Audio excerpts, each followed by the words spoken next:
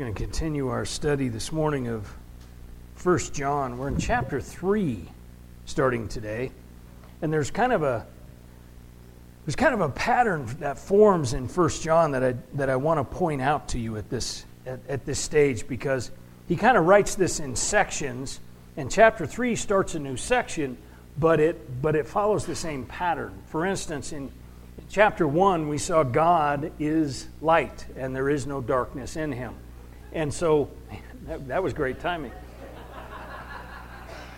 God is light, and there is no darkness in him. And so, we are told to walk in the light. As God is light, we walk in the light. And we're told how to do that by first renouncing sin. Remember, chapter 1, verse 9, confess your sin. If we confess our sin, he is faithful and righteous to forgive us our sin and cleanse us from all unrighteousness. So we confess, we renounce sin. We are obedient to his word. We're obedient to his teachings. We walk as he walked. We reject worldliness. We love God, not the world. And we abide or remain in him. We remain in the truth. We remain in the Spirit. We remain in his presence. And that's how we walk in the light. Well, now he's going to tell us that God is our Father. And so we should live as children of God. And how do we live as children of God? We renounce sin. We're obedient to his word. We reject worldliness. And we remain or abide in him. So we see this pattern continue in these different sections of 1 John. So let's take a look. We're just going to hit 3 verses today. 1 John chapter 3, verses 1 through 3. It is up here behind me.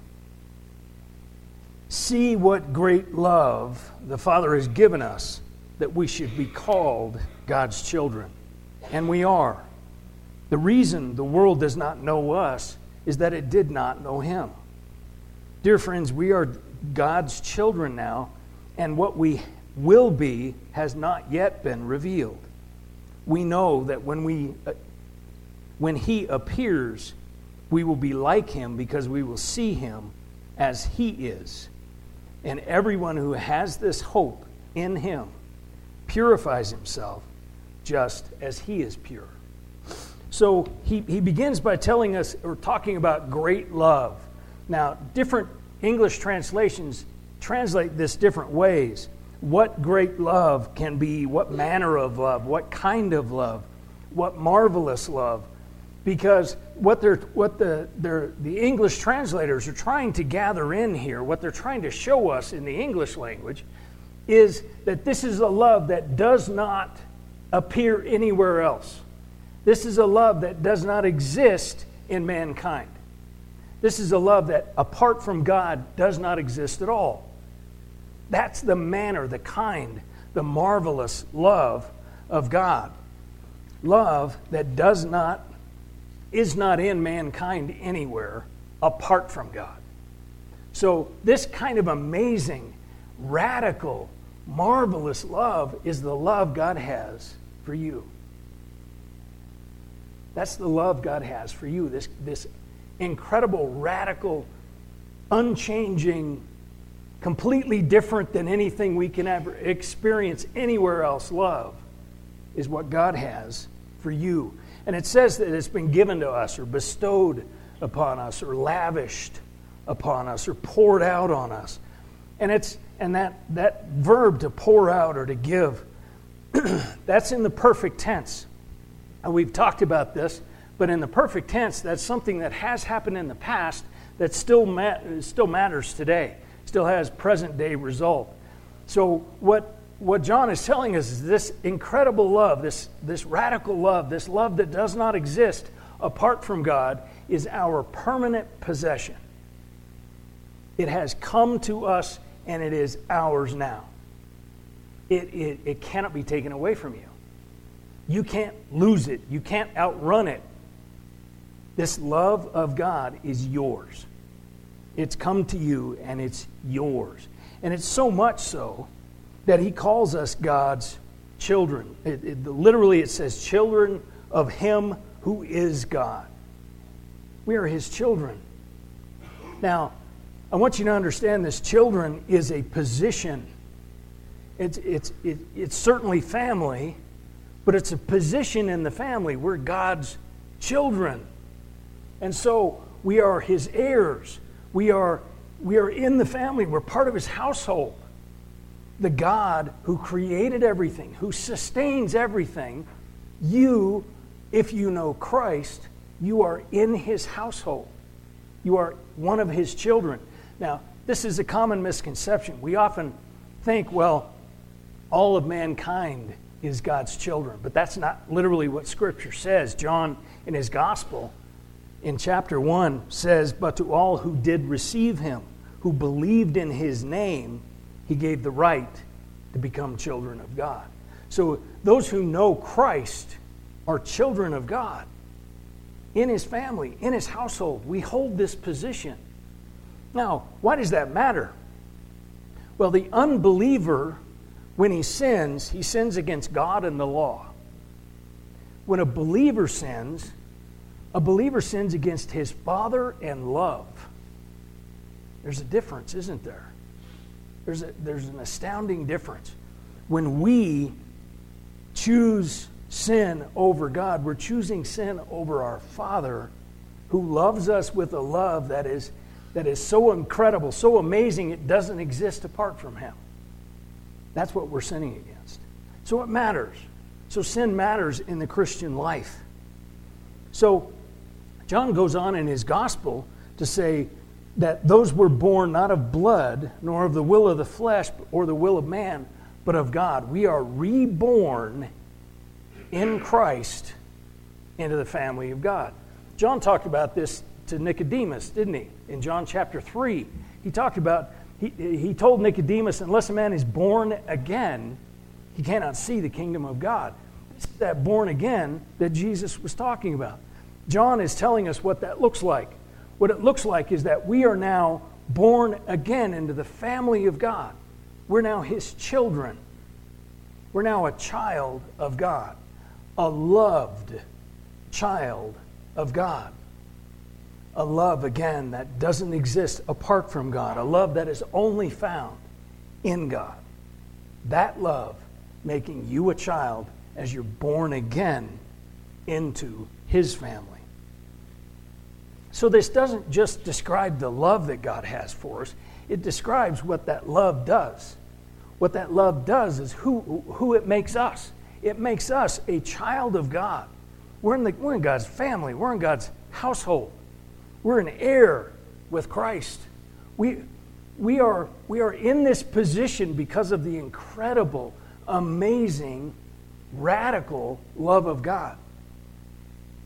That's the position that we're given. And then he says, it's so much, so we will be like him, he says. We will, when Christ appears, we will be like him.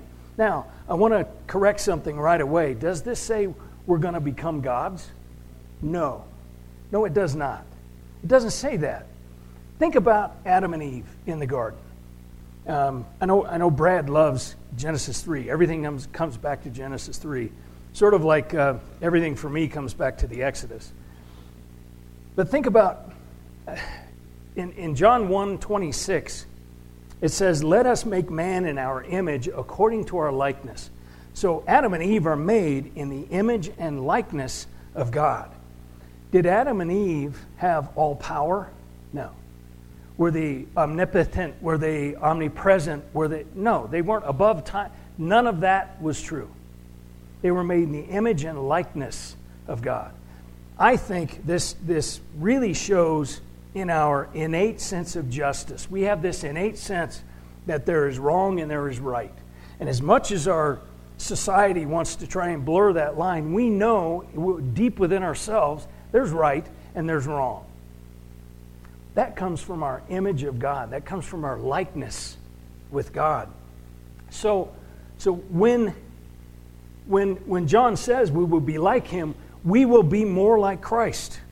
You realize this is what the process of life is about, is becoming more like Christ. Stuff that happens in our lives it comes to us so that we will be more like Christ.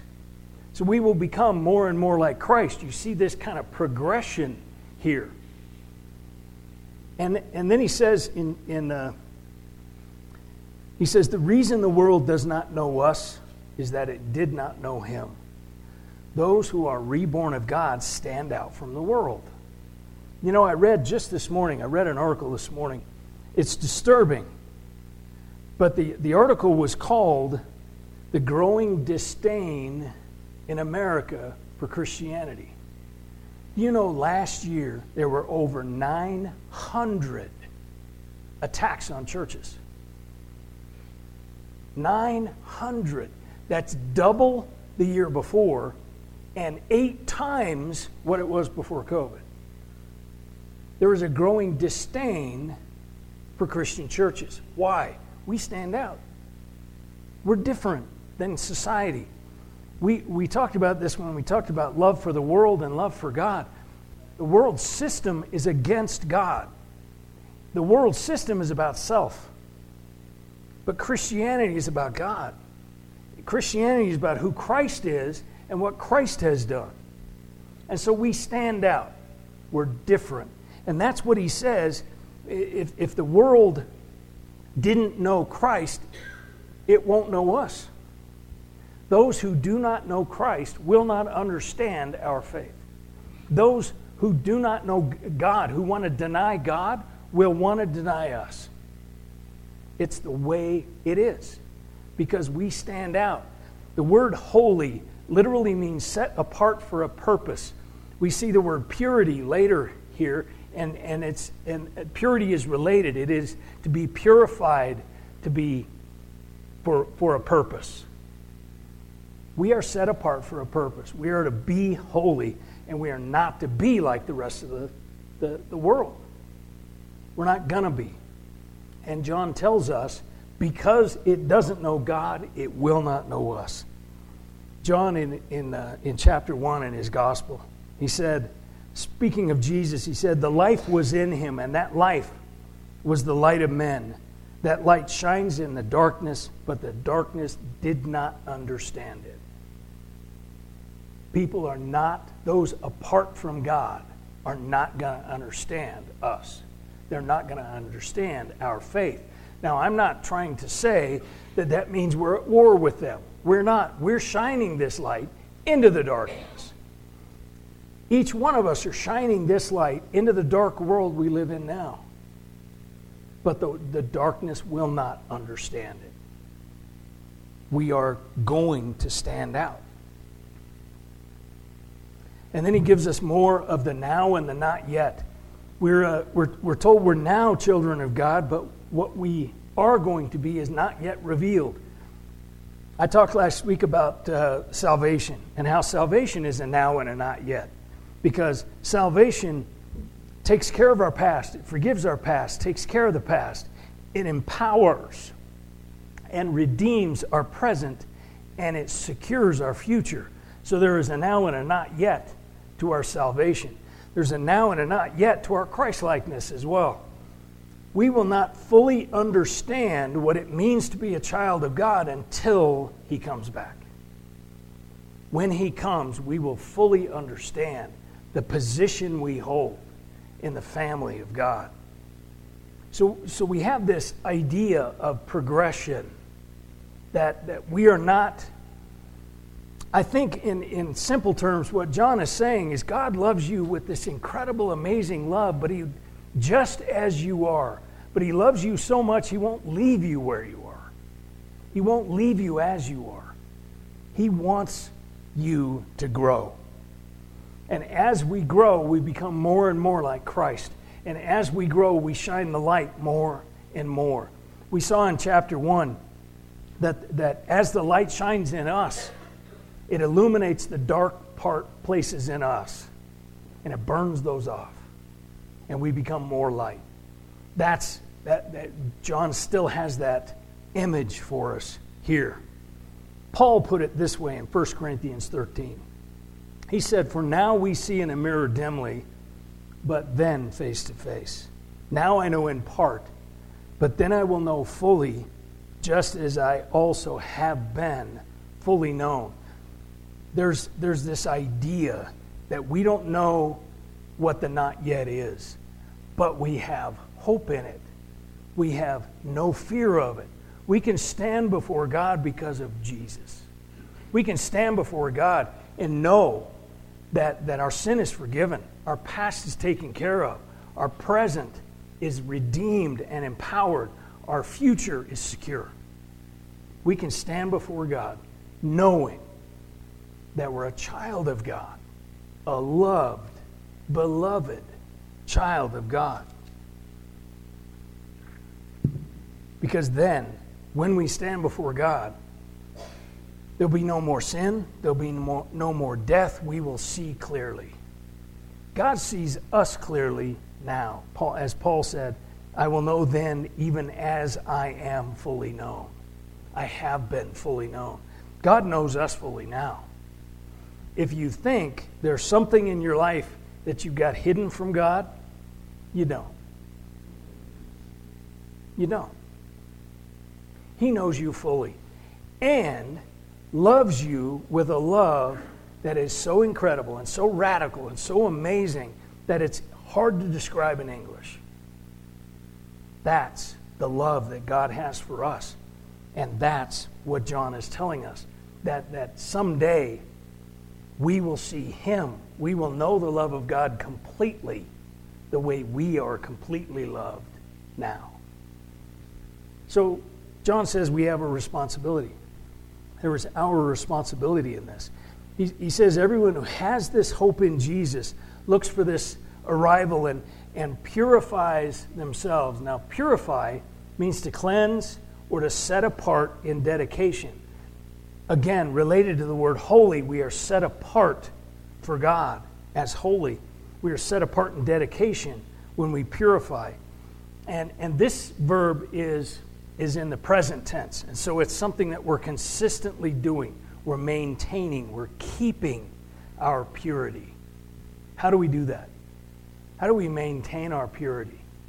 Well, he told us back in chapter 1, verse 9, if we confess our sin, then He is faithful and righteous to forgive us our sin and cleanse us from all unrighteousness. Remember, we talked a lot about this. Our forgiveness is based upon His righteousness, not ours. It's based on His faithfulness, not ours. And so we just come to Him as a loving Father, and we say, this is what I've done.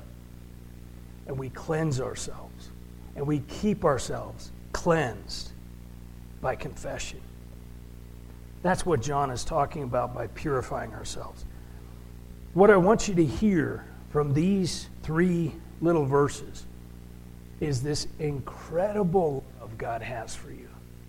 An incredible, radical, amazing, unchanging love that's hard to describe in English. A love that makes you a son or daughter with Christ in God's family. Are you a son or daughter? Are you in God's family? I'm going to ask that you bow your heads and just consider that question. Because if you're not, you can be. It's a simple prayer this morning that acknowledges sin. We're just going to do what chapter 1, verse 9 told us to do.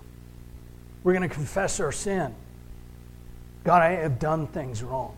I have said things wrong. I have thought things wrong. And I know the Bible calls that sin.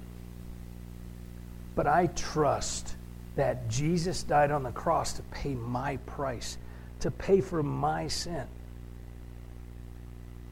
So I ask you to forgive me because you are faithful and you are righteous, not because I am. And I ask you to empower my present, forgive my past, empower my present, secure my future, so that I am a child of God today, and what I will be is hard to even imagine. If you prayed that prayer for the first time this morning, you need to let somebody know. Come and let me know. Elbow your neighbor, let them know. Maybe this morning you know Christ. But as you think through the last week, it's really been about self, and it's not been about him. It hasn't been living as a child of God. It's been living as a child of this world. Will you take this time right here to ask God to forgive you and to realign with your Father who loves you?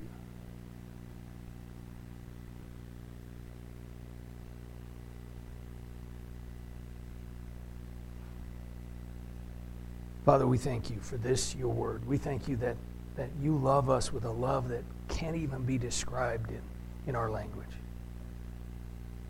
We thank you. Help us to remember to live as children of yours. In Jesus' name, amen.